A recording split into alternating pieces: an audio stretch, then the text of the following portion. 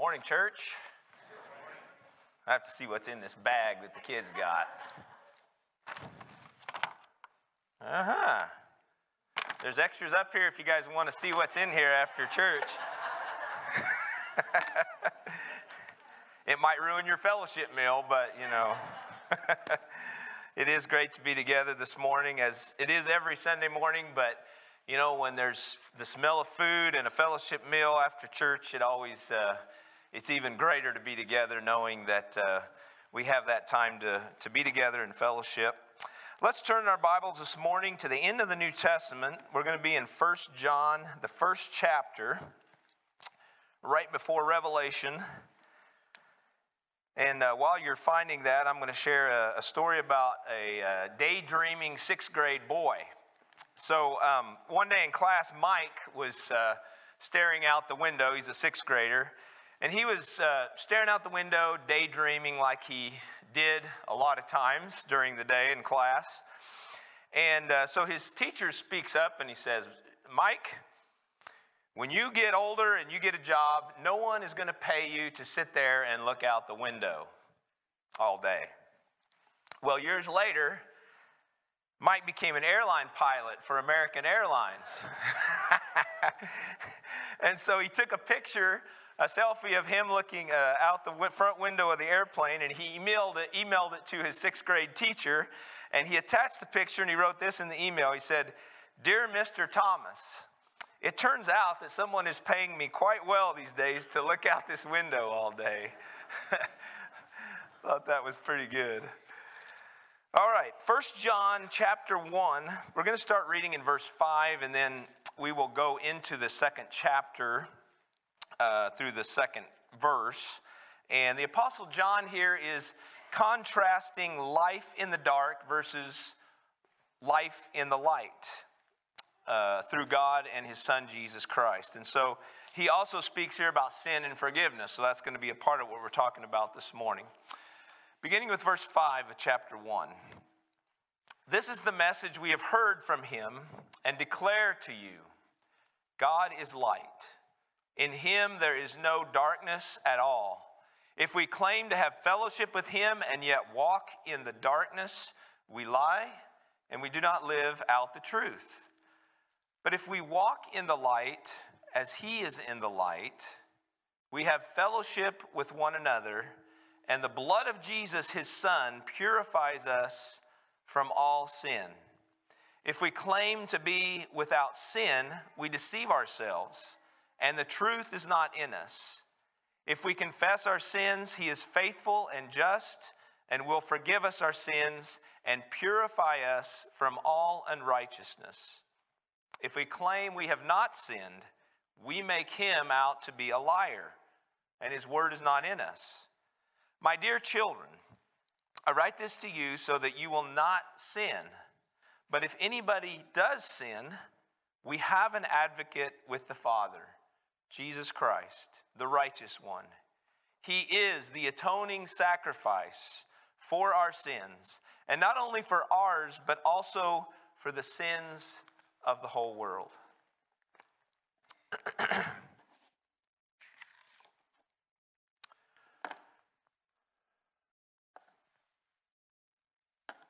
Somehow I've lost my screen in the back, but I can always look up front to see where we're at.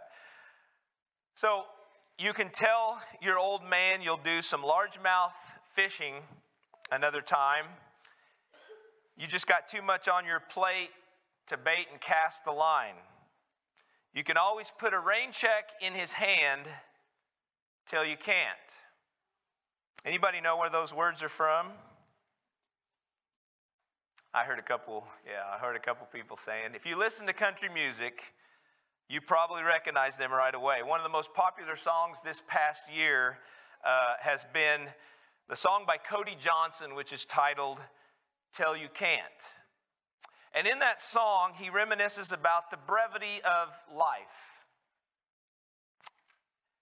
and how we should not pass up opportunities that we have with family and friends, because we never know when those opportunities might be gone or might pass us by.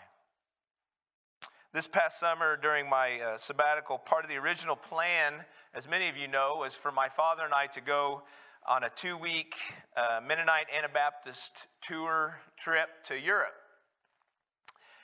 That never came to pass because of the backlog of people that wanted to go on that tour through the pandemic, 2 years of the pandemic. And so my dad and I never got off the waiting list to go.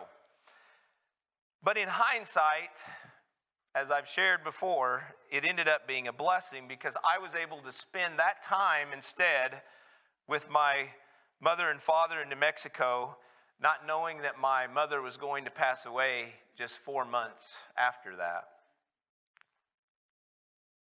The words to Cody Johnson's song became even more meaningful to me after that.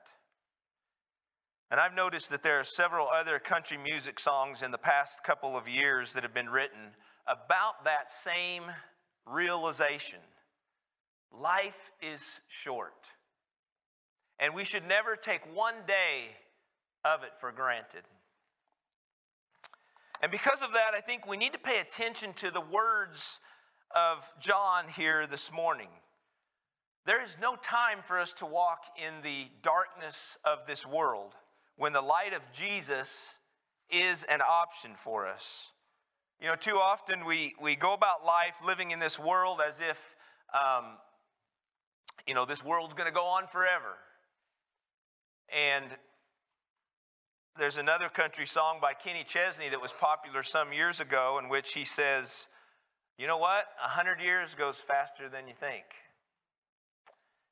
And not everyone is granted that 100 years either.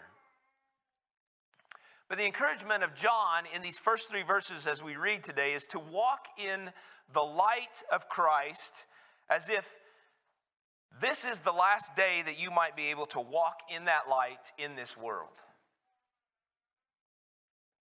I mean, I really hope we all get to live to be 80, 90, 100. But you see, we should not live our lives as if there will be time later to get right with God, to repent of our sins, or to walk in the light as He is in the light. Too often people will say, oh, there'll be another time for me to make things right and get ready, for eternity. But now I'm just going to go on living as I want to live, taking in all this world has to offer to me. There are many verses in Scripture that warn us about that kind of thinking or that kind of living. One verse that especially comes to mind is from Mark 13, where Jesus says, no one knows the hour or the time when that will come. And so we must be on guard and we must stay alert. As John says here in verse 7, if we walk in the light as He is in the light, we have fellowship with one another, and the blood of Jesus, His Son, purifies us from all of our sin. That's really where John is leading us here. It's to the question of sin in our lives and whether we have repented of that sin and received the grace and forgiveness that Jesus has shed His blood on the cross for us. Our redemption, you see, is of the utmost importance here to John. And he's saying that in order for you to be forgiven of sin in your life, you first need to acknowledge it, you need to admit to it, and then you need to repent of it. The false teachers back in the day of John were denying the truth that sin breaks our fellowship with God. In fact, some of them were even denying that we as humans have a sinful nature to us that we need to be saved from. Some of them were even denying that. And, some of those false teachers are still around today. They are deceiving people into thinking that there's no absolute truth, and so therefore there can't be anything that we call sin. Because, and I'm sure you've heard this false teaching before, it's very popular these days. It says you do what feels right to you, and don't worry if someone else says that it's wrong or that it is a sin. And they would a lot of times go as far as to say, don't worry about what God said. Don't worry about what Jesus says in the Bible. You are in control. You make the decisions for yourself and for your life. Now, God has given us a free will, yes, to make our own decisions. But Jesus has made it very clear that those decisions can be as different as the light is from the darkness. Sinful choices, of course, lead us into darkness. Godly choices, you see, lead us into the light that it is speaking of here. And in John 8, verse 12, Jesus himself said, I am the light of the world, and whoever follows me will never walk in darkness, but will have the light of life. That means when we follow Jesus, we are no longer, we are no longer living in darkness and ignorance, but we are living in the light of truth and the light of understanding. You see, his light gives us hope. His light gives us direction and strength to navigate the many ups and downs that we have in this life. And there will be times, of course, that we stray from the light. I mean, that's why these verses here are urging us toward repentance and confession and the faithfulness that Jesus says that we have in him to forgive us, and that he will extend his grace to us. I love what it says in verse 1 of chapter 2. It says, I write this to you so that you will not sin. Obviously, that's the goal here, is to not sin. But if anybody does sin, he says, we have an advocate with the Father, Jesus Christ, the righteous one. And then it goes on in verse 2 and he says, he is the atoning sacrifice for our sins, and not only our sins, but also for the sins of the whole world. And grace really is the central theme of Christianity. And the grace of Jesus is really the cornerstone of our faith. I mean, there really is no other faith or religion that offers grace, this gift of grace, like Jesus does. His sacrifice on the cross is what made that possible for all of us to receive. And of course, his grace is there for us regardless of our past and regardless of what it is we have done wrong.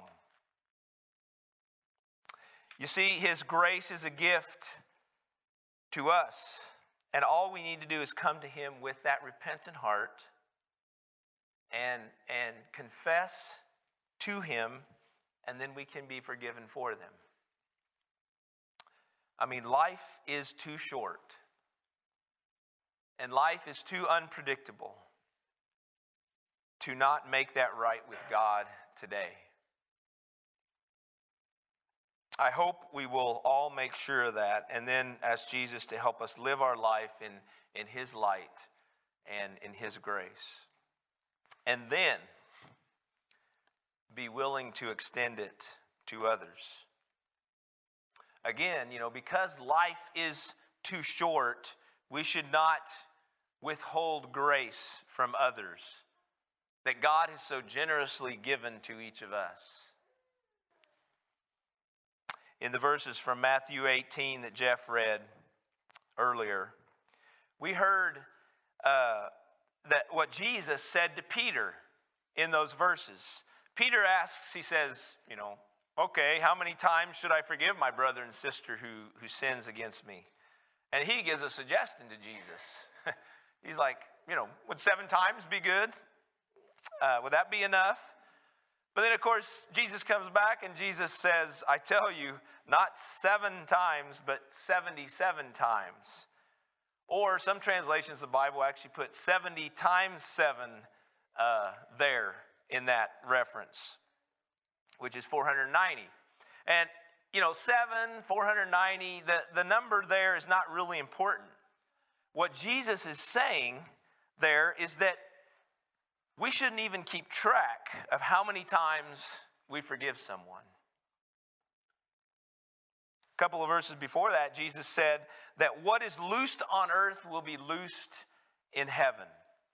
So, if we handle problems here on earth in God's way, it will have an impact not only now here on this earth, but it will have an impact for all of eternity ahead of us. If you read on in that 18th chapter of Matthew, Jesus goes on after he has that interaction with Peter, and he tells the parable of the unforgiving debtor. Here's how that goes. In that story, the king forgives this man in jail that owed him 10,000 bags of gold because he had no way of paying it. And this man goes before the king and he begs that the king have patience. He will pay him back.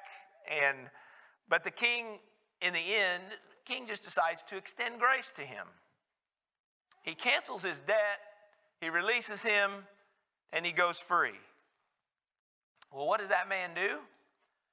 That man goes and searches out another person that owed him only 100 silver coins. And he grabs him and he chokes him and he demands that he pays him back what he owes him. And when the king heard about this, he calls him back in and he sends him back to jail until he can pay the 10,000 bags of gold.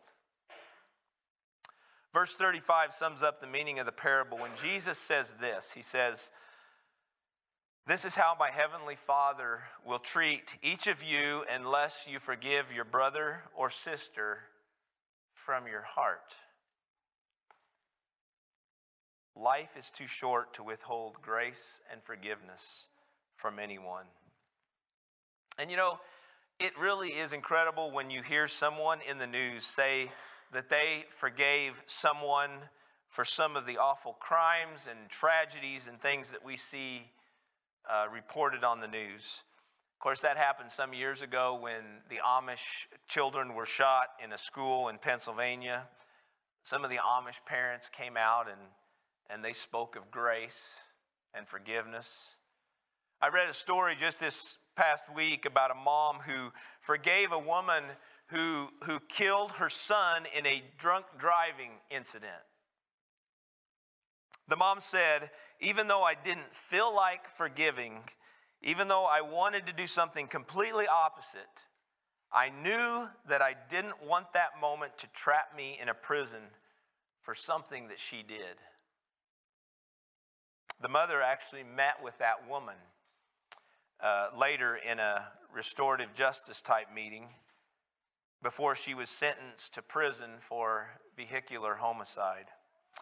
And she said this, "I opened the meeting with, 'I forgive you, but that doesn't mean what you did was okay.' At the end, I asked her if I could hug her, and she said before I even got the words out of my mouth, she was standing up, and she said, so I stood up. She said we hugged, and we just stood there and cried in each other's arms." I really admire the strength of Christians like that who have such strength to extend grace in even the most horrific and offensive circumstances. Many times the law will see that criminals and offenders pay for their actions, and rightly so. But if those families can do that, and those families can extend grace on their part, why do we withhold grace and forgiveness from anyone? I mean, many times our need to give grace is not nearly as hard as it is in those cases. And when we extend grace to others, we show love and kindness and understanding even when it's difficult to do such a thing. Of course, it requires us to put aside our own feelings of anger and frustration and resentment and to reach out to them with compassion. If we're going to extend grace to others, it's really important that we understand the depth of the grace that Jesus has extended to us. You see, when we grasp that grace, how enormous the grace of Jesus is, it makes it easier for us to extend grace and forgiveness to others. But we have to remember that extending grace doesn't mean that we are condoning a sin. It doesn't mean that you are condoning an offense or a wrong behavior that has taken place. It means that we realize the worth and the value of every person in the eyes of God. It also means, though, that we have read many scriptures in our Bible that say that we should forgive others just as we have been forgiven. After Jesus shared the Lord's Prayer in Matthew 6, he said these words, "If you forgive other people when they sin against you, your heavenly Father will also forgive you. But if you do not forgive others their sins, your Father will not forgive your sins." Those are pretty strong words, aren't they? I mean, I kind of see them as an encouragement for us that whenever we ask God to forgive us for sin, maybe we should first ask ourselves if we have forgiven the people who have wronged us. Again, life is too short to live with animosity and hatred and revenge and anger in our hearts. On the front of the bulletin this morning, it has a picture of an ocean. And it says, "An ocean of grace."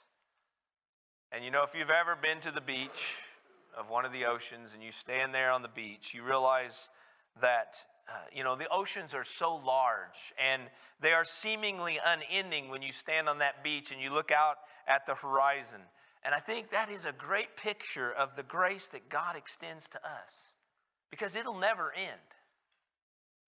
It goes on and on. It will continue to go on and on as long as we need it, if we will receive it and accept it and live in it. And the way Erica did with the gifts this morning was a perfect example of that. The gift sitting in front of them, they had to receive that and take it.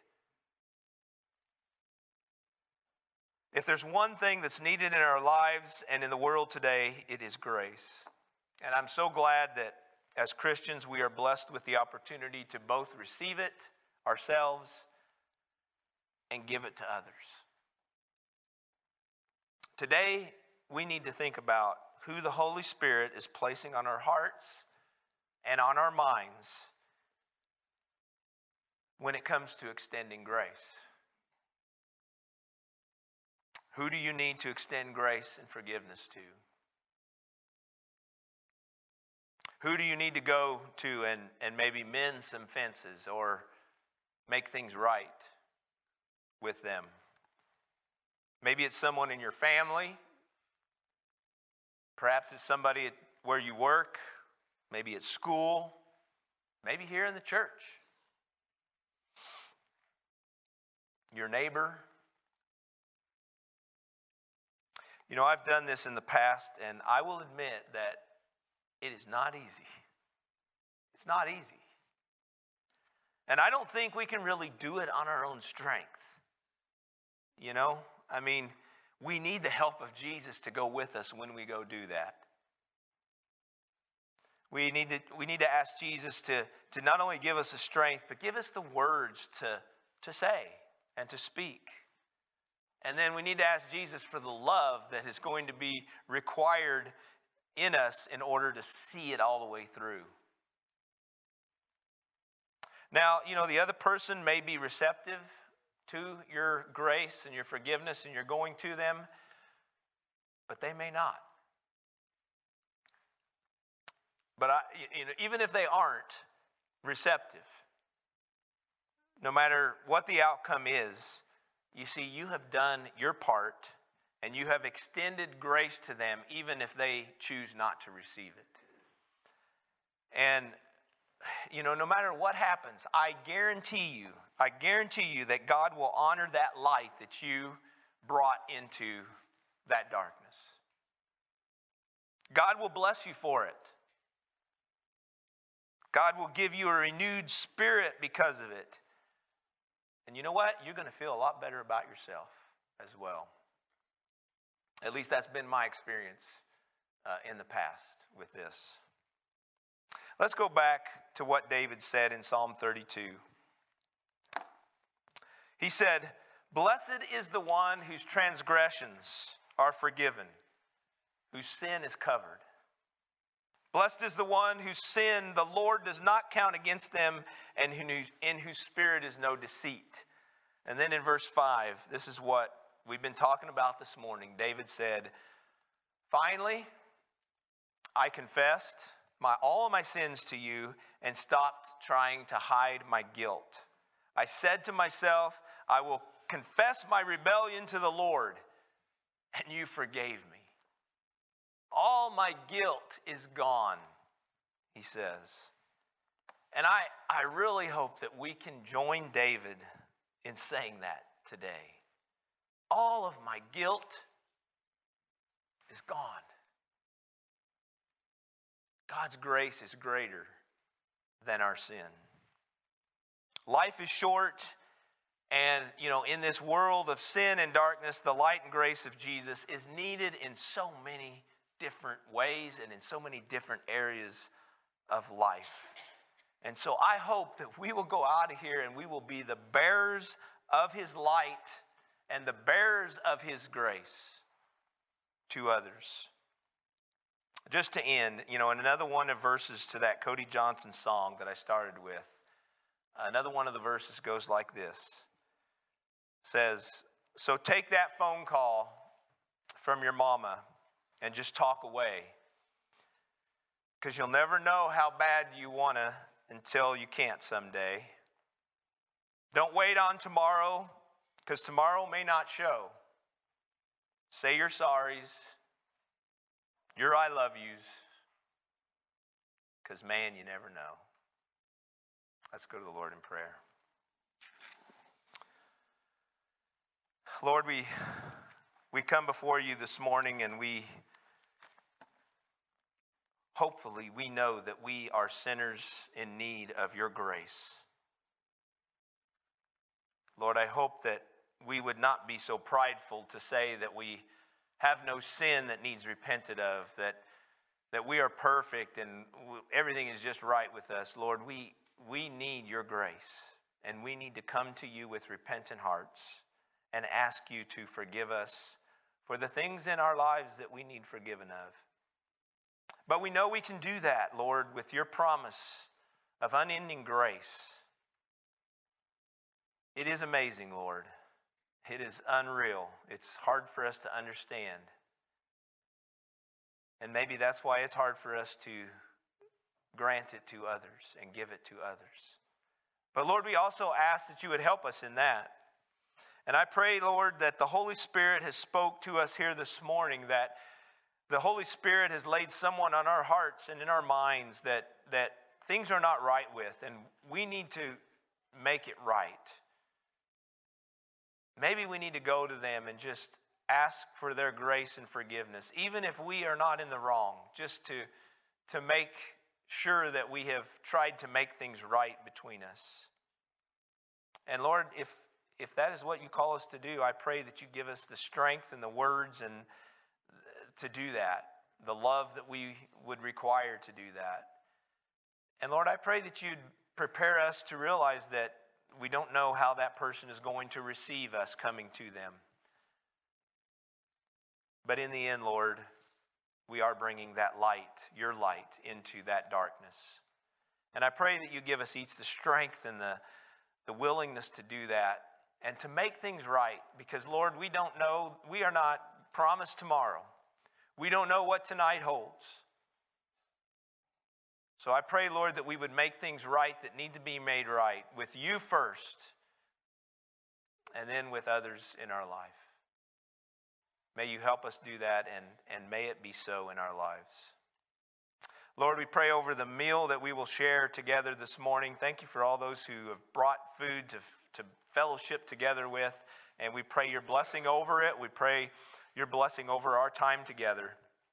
And just join us together as your people and in fellowship and in the spirit of truth. And we pray all of this in the name of Jesus, our Lord and Savior. Amen. Let's stand together, and we're going to end with Brown number 201 in your Brown hymnals. Grace greater than our sin. Brown 201.